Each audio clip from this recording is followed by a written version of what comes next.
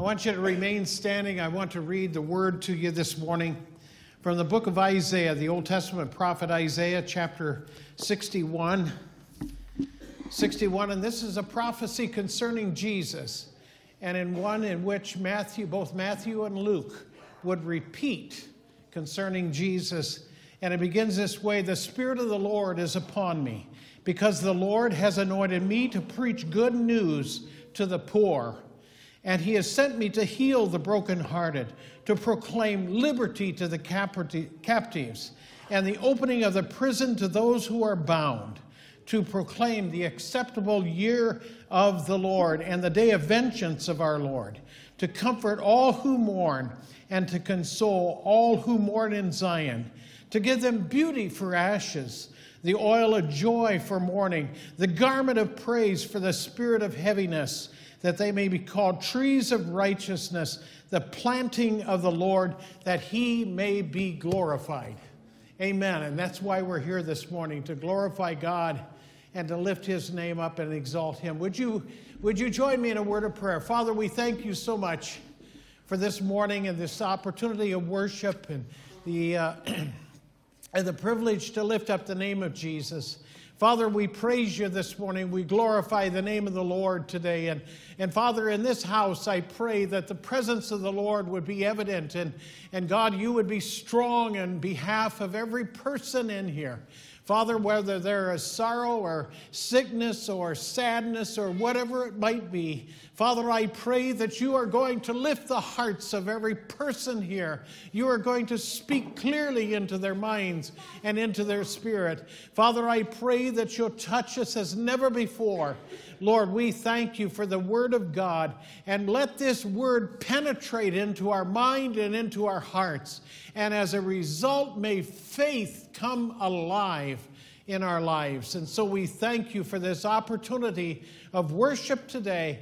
We give you our praise in the name of Jesus Christ the Lord. Amen. I want you to turn in your Bibles to Joshua chapter 3. Joshua chapter 3. This is a message that really I think was strongly birthed in my heart a couple weeks ago, and I began to write some notes. You'll notice this morning I do not have my trustworthy notebook that I have carried with me. Black notebook, impossible to find. They don't even make them anymore. That's because I bought this thing 42 years ago. I keep repairing it with tape. Someday it will retire, and when it retires, it will fall to pieces.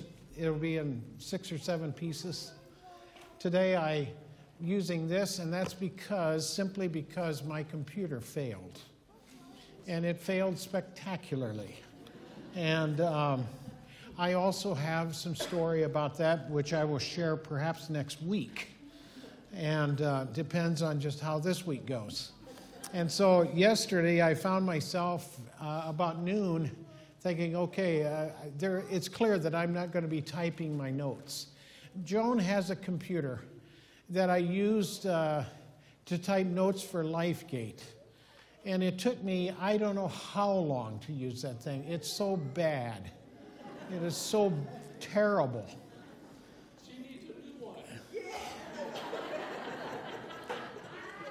Now that you brought it up, Charles, would you mind? Come on, buddy. Fork it over. That is something you should not have said. So anyway, I decided, look, I am not going to endure that thing anymore. I just, your sanctification is important. And I just don't want to lose any sanctification over a machine. So I hand wrote these notes. And then I decided, no, I'm not going to do it like I know. So anyway, there they are. We should frame these things because it's literally the first time I've ever done it.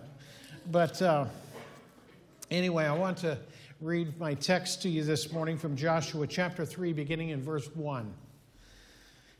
Then Joshua rose early in the morning, and they set out from the acacia grove and came to the Jordan, he and all of the children of Israel, and lodged there before they crossed over.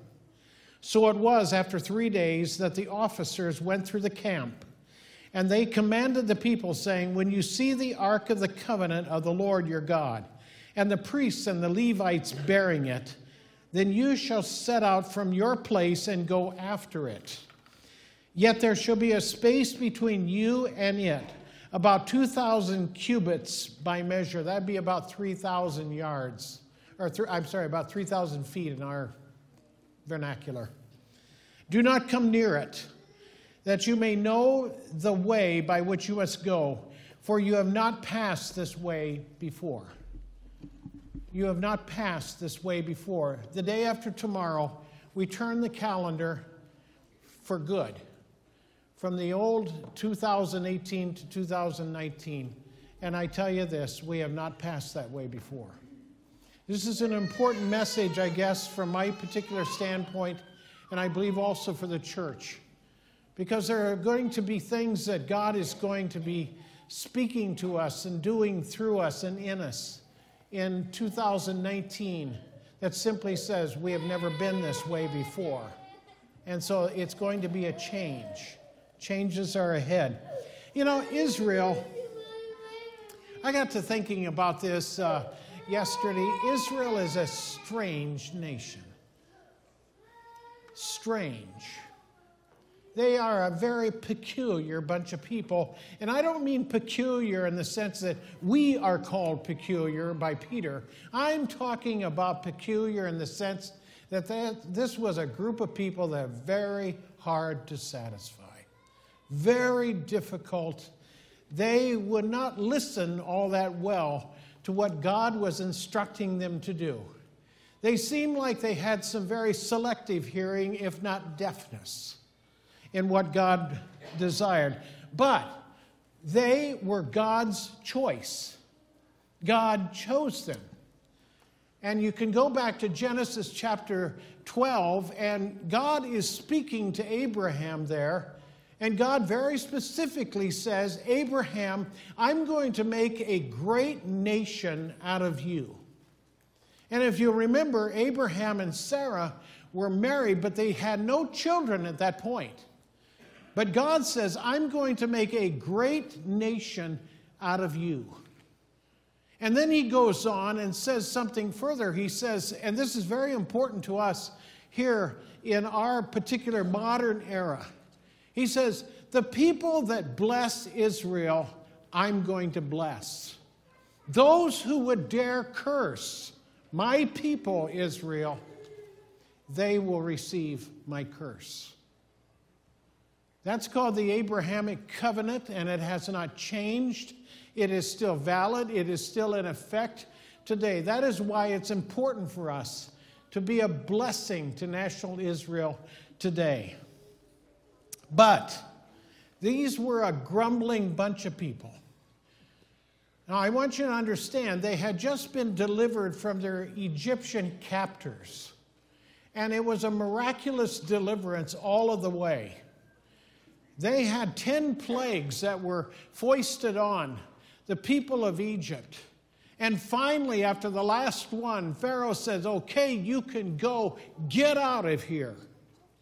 And they did. They left. But trouble began almost right away. They found themselves bucked up against the Red Sea.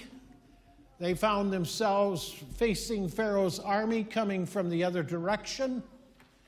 And now they've got trouble. They are caught between two forces, two objects that was going to destroy them.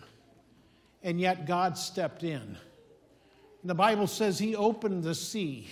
These people, this entire nation of several million people now, walked through that sea on dry ground. That would have been a spectacular moment for anybody. But they walked through that ocean. They walked through on dry ground. They wound up in the Sinai Peninsula. And their enemy, Egypt, was drowned. But they were grumbling.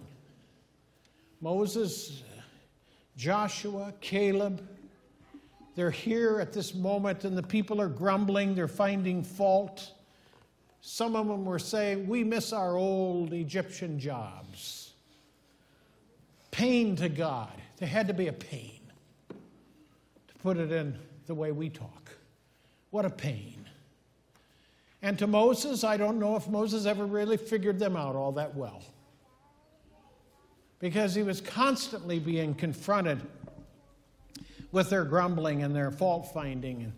And they're saying here, they had a habit of forgetting the whips of the Egyptians. They had a habit of forgetting the mud pits. They had a habit of forgetting the back-breaking, monotonous, never-ending labor of making bricks. And they did this for hundreds of years. And God has now delivered them. They complained about the water. I read something one day about the water that might be necessary to care for 2 to 3 million people in the Sinai Desert, and it's staggering.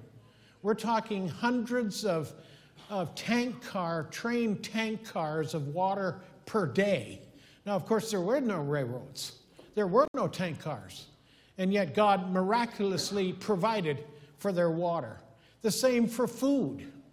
God provided for food for this entire group of people. They got hungry, so God says, okay, I'm going to send some quail your way, which would be kind of like chicken. And so you're going to get Chick-fil-A tonight. And he did. He sent it to them. And they thought, this is really great, but we need to set some of this aside because, we want to make sure we have enough today. Well, get this. They set a bunch of it aside, and you know what happened? It rotted. Can you imagine the stink? No wonder they had to keep moving. They had all this rotten quail here. Well, then God says, okay, I'm going to send manna from heaven. And you have to go out every day. You have to get it. Somehow they had to pick it up off the ground, this manna that was supernaturally provided from heaven to them. And they could eat it and they could enjoy it. And they thought again, well, wait, we better save some of this stuff, just in case. And that also spoiled. There's a lesson here, and it's a very important, powerful lesson, and I want you to know it. God has called us to walk by faith. Faith means you don't necessarily store it all up because of the rainy day tomorrow. Faith says that I'm going to trust God tomorrow for what my needs are. God wants us to learn that, and he wanted his people to learn that. That's very important because these people never had to walk by faith. They didn't know what faith was. They didn't understand faith at all, and so God is teaching them these important, critical lessons that they needed to know and understand in the years that were going to be coming to them. And so teaching this faith, all of these things, and yet they were complaining. Moses led them into the Sinai Desert to a place that we know as Mount Sinai today. Moses referred to it often as the mountain of God. And truly it was the mountain of God. And the people of God encamped around this tremendous mountain peak in the middle of the desert. And God said, I want you to invite the people to come up. I want to talk to them. Well, on top of this mountain was actually covered with clouds and things like this. And out of the clouds was lightnings and thunders and everything like this. And the people said, no, we're not going up there. Moses, you go up. You see what God wants. We're going to stay down here where it's nice and safe. So that was the deal. Moses went up. And while he was up there for 40 days, God was giving him what we know as the 10 Commandments at that time. Down below in the valley, the people of God, God's people that were a pain, said, this God up on top of the mountain has got this lightning and thunder, and we're kind of scared of this God. Let's make one down here. And that's what they did. Moses came down off that mountain. He saw what was going on. God saw what was going on too, and decided to end it in a very spectacular way by simply opening up the ground, and several thousand people fell into a bottomless pit. And that had to send a shockwave through the whole camp. That you don't get idols out. You don't worship these things. And yet they complained. And so the journey continued on to this little place that we know in the Bible called Kadesh Barnea. What it was is essentially a line in the sand, if you will. It was the border between Sinai and the Promised Land. All they had to do was walk over the border. That's all they had to do. That's it. And yet the grumbling and the complaining continued, and there arose such a clatter, if you will. And they convinced Moses to send out spies. We want to see this land. We want them to go check it out for us before we take this step of faith. Well, suddenly this wasn't really all much of a step of faith anymore. And they came back with an interesting report, a report of conflict. Because he said, this is a wonderful land. It is a fertile land. It is a land that is productive. It has abundance. All of these things.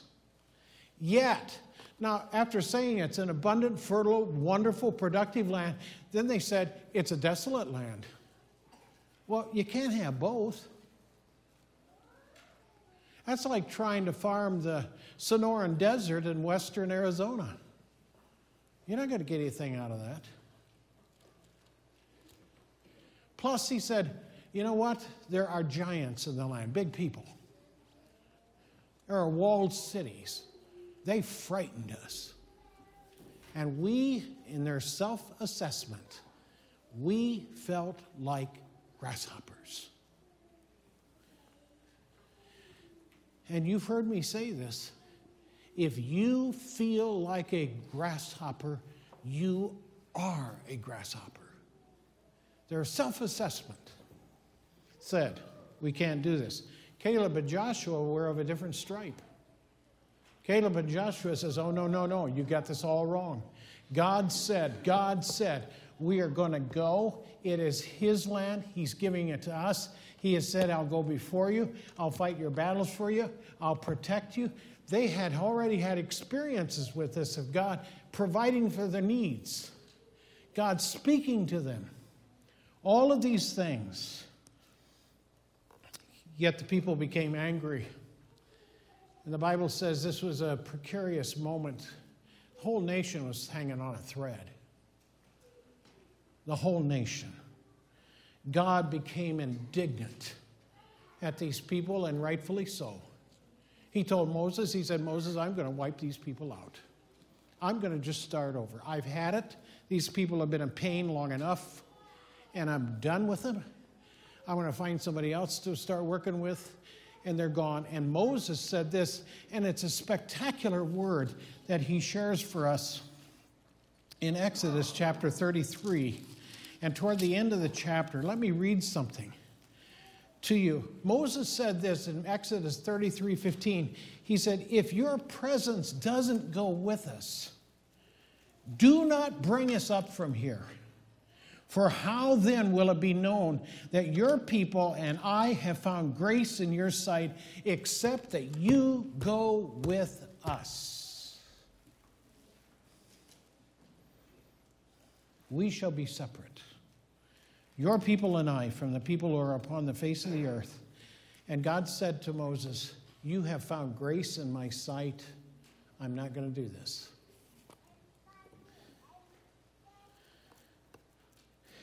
The rest of the people, with the exception of Moses, Caleb, and Joshua, all of their graves are found in the desert. That generation died. Their children, though, lived on. The rest were buried in the desert. 40 years later, we come to my text this morning in Joshua chapter 3. Once again, Caleb and Joshua are the main players here.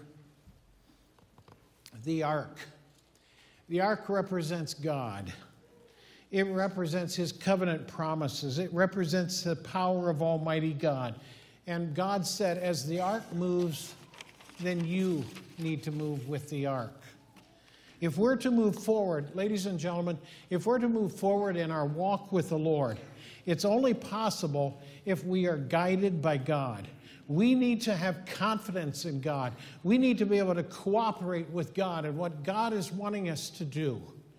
Let me tell you something. Faith is an action word. Without faith, it's impossible to please God. It's impossible. The Bible says in Hebrews chapter 11 and verse 1, and you should all know this one. Now faith is the substance. It's stuff you can grab onto. Substance. It's a substance of things hoped for. It's the evidence of things not seen. And a failure to obey God in faith. Let me just illustrate this a little bit. Here's Kadesh Barnea. The people of God came up to it and said, no, I'm not going over there. Walled cities, giant people, desolate, all of this stuff, I'm not going back up there. God says, fine, go ahead, wander in the desert. So they're out here wandering around in the desert. 40 years, just milling around in the desert. 40 years. Now, believe it or not, during that 40-year period, God still provided them with food and water. And the Bible says their sandals didn't wear out, their clothes didn't wear out. Why? Because God was supernaturally providing for them. But you know what? Wherever you say no to God, at that point, when you say, no, I won't go beyond here, that's when God says, fine, wander, mill around. But when you decide to obey God, guess what? You come back to this point again. It would have been so easy to walk over that line in the desert, to take a few steps. We're in the promised land. And God says, fine, we'll do this again. But this time we're changing a few things. This time you're going to cross the Jordan River.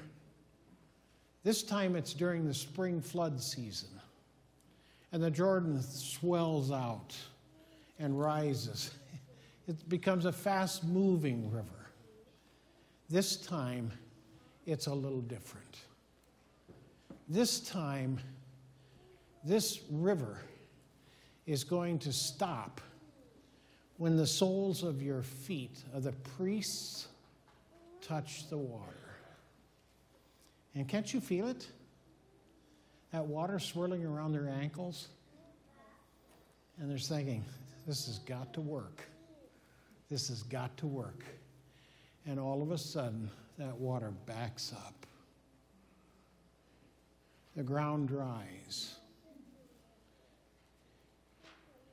And the trumpet of God is blown. The ark is carried to the middle of that raging river. And the instructions was stay at least 3,000 feet away from that ark. Don't get closer. And there's two reasons for that. One, that ark represented Almighty God. And I believe Moses was saying, look, I want to make sure everybody can see that ark. I want to make sure everybody can view that ark. And you can't if you're just going to crowd up around it. You're going to cut off the view. The second thing is, you don't mess around with God. You just don't fool around with God. He's not your old slap-happy buddy.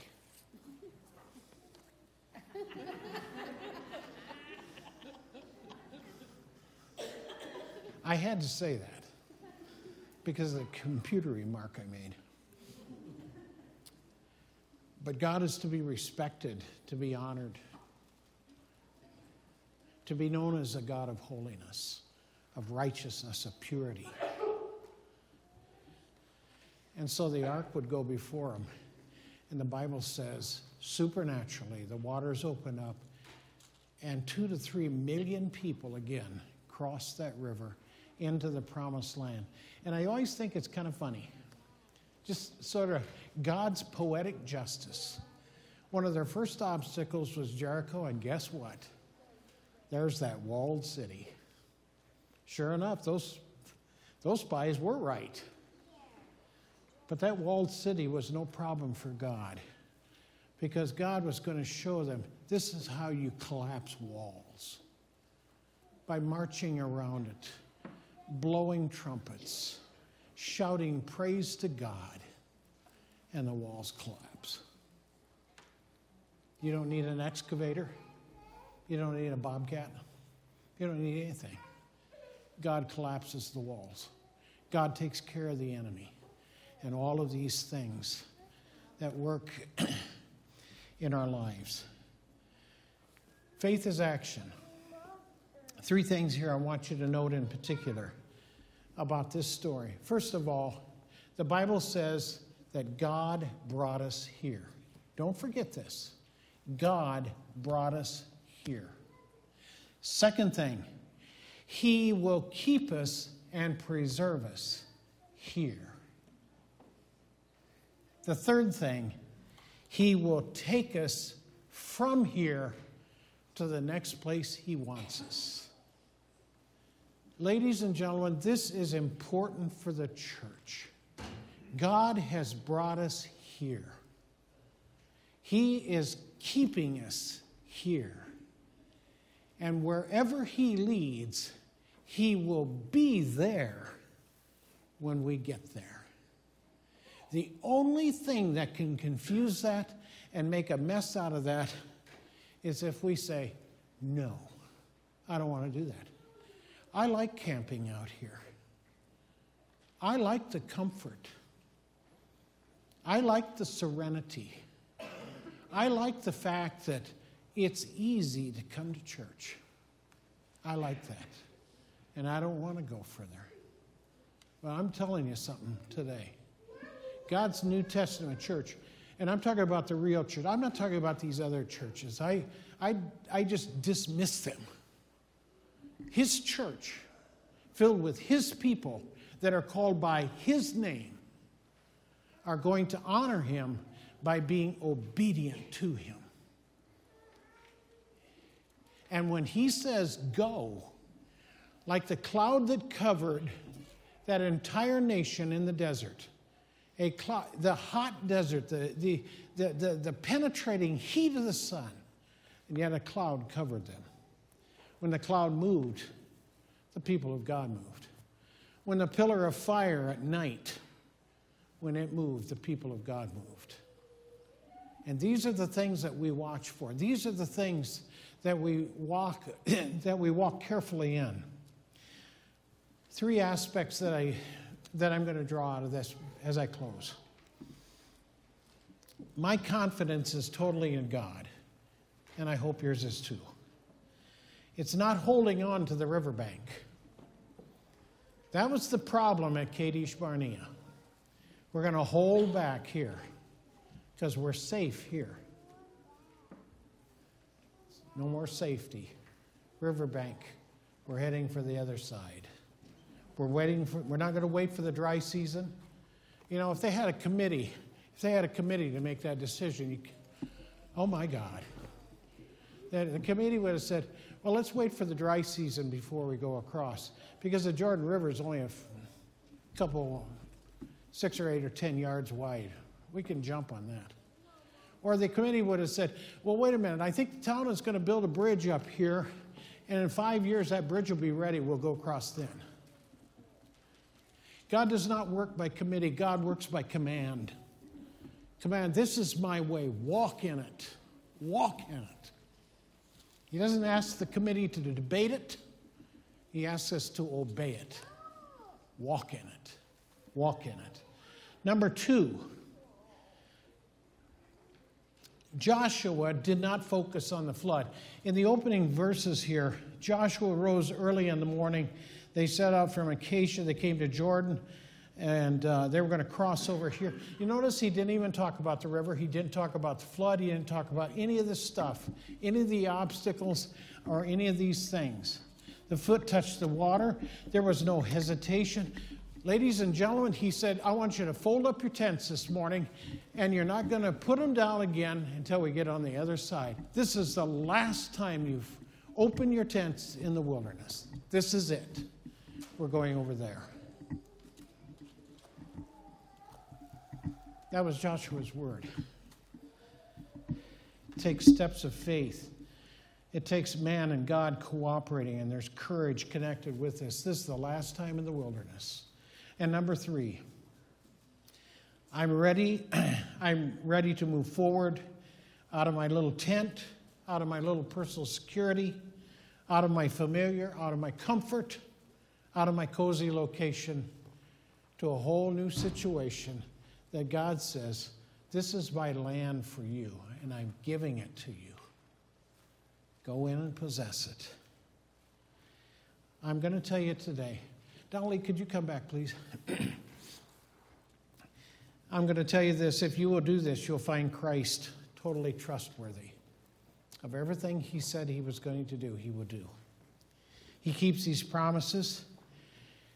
He enables us to move forward with confidence. Confidence not in our own ability. My heaven's sakes, no. Confidence because we have a nice fat bank account. Please, please, don't be ridiculous. He moves us forward because of our confidence in him and him alone. Just him. Just him. Just the Lord. Try him. Discover new ground with God. Joshua says something in verse 4, the last part of verse 4, that I want to remind you of again. You have not passed this way before. And that is true. That is true. I've been in the church business a long time. I've watched churches that parked it right here. I know a lot of them. And you know what? You go back 10 years from now, and they're right here. They've done nothing. They've done nothing except decline. And they wonder why they're declining, why they aren't going forward. This is simple and it's supernatural. It's God. Now, don't come up and tell me, well, this is a tough community, Pastor. You just don't know the people here. They don't like God and they don't like churches and all this baloney. And then some young guy comes in and says, I think I'll rent the warehouse down the street here and start a church. And the next thing you know, they got a church going. But I didn't think they liked God here. They do.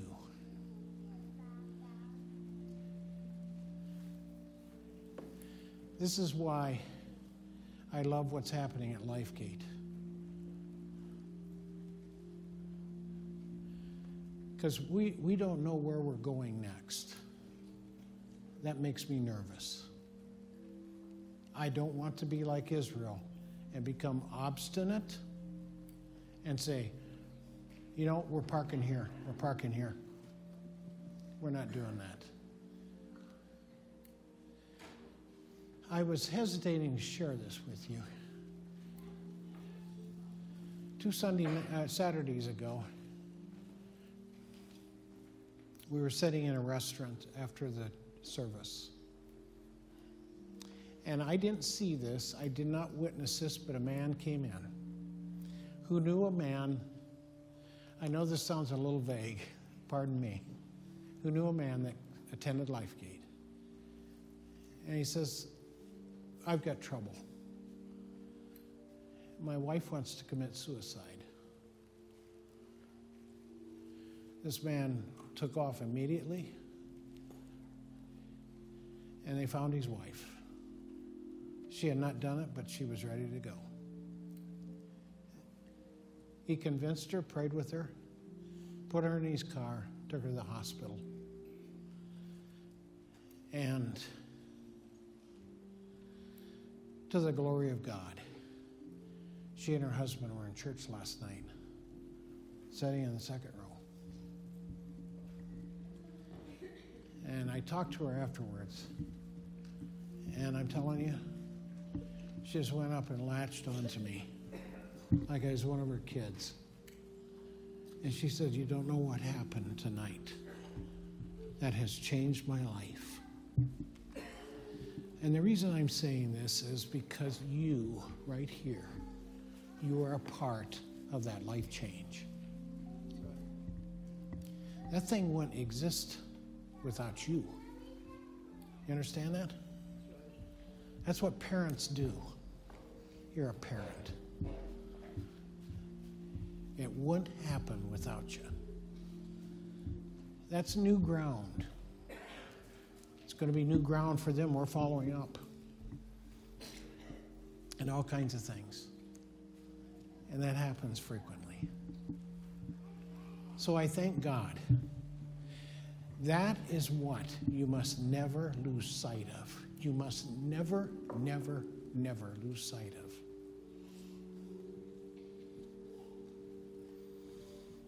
Let's pray. Father, I thank you so much for the eternal Word of God and how this Word speaks into our hearts and our lives. A Word that, once it is spoken, will not return void. A Word that must be spoken in faith. A Word that brings us confidence that God is able to do what God has said He is able to do. So, Father, I pray today that as we approach a brand new year, I pray that we would remember that it is God who goes before us. It is God who beckons us to follow Him. Whether this is unknown territory or something familiar, whatever it might be. Father, we go at your calling and at your command. Father, I pray that in our own lives, we would not be so tied into a past, tied into the situations of our past. Perhaps some of those may be confusing, they may be errors, they may be disappointments, they may be just the fact that we just simply stumbled and fell and never got up until today. Father, I pray that you'll mark out new paths of hope, paths of faith and confidence in God. So, Father, today, let the blessing of God flow richly in people's lives. Let the transformation of the gospel speak into people's hearts, even this morning. I'm praying that somebody here in this room today, that here in church, maybe as a guest and maybe kind of regular with us, but you recognize something this morning, and you recognize that a void in your life can only be filled with God. It can only be filled as we open our hearts to the Savior, Jesus Christ. So for you, for that one person, or maybe many, for you, I'm asking you to pray along with me, beginning right now. Jesus, come into my heart. Come into my life. Forgive my sin. Forgive the things that I've disappointed you in. Forgive the things that I've just simply done bad. Forgive all of that. Come into my heart. Come into my life. Bring forgiveness. Bring new hope. I believe you died for me on a cross called Calvary. I believe you rose from the dead. Today I open my heart. I want you to take full control of my life, govern my life, be the Savior and Lord of my life. And Father, I pray this in Jesus' name. Amen. Amen.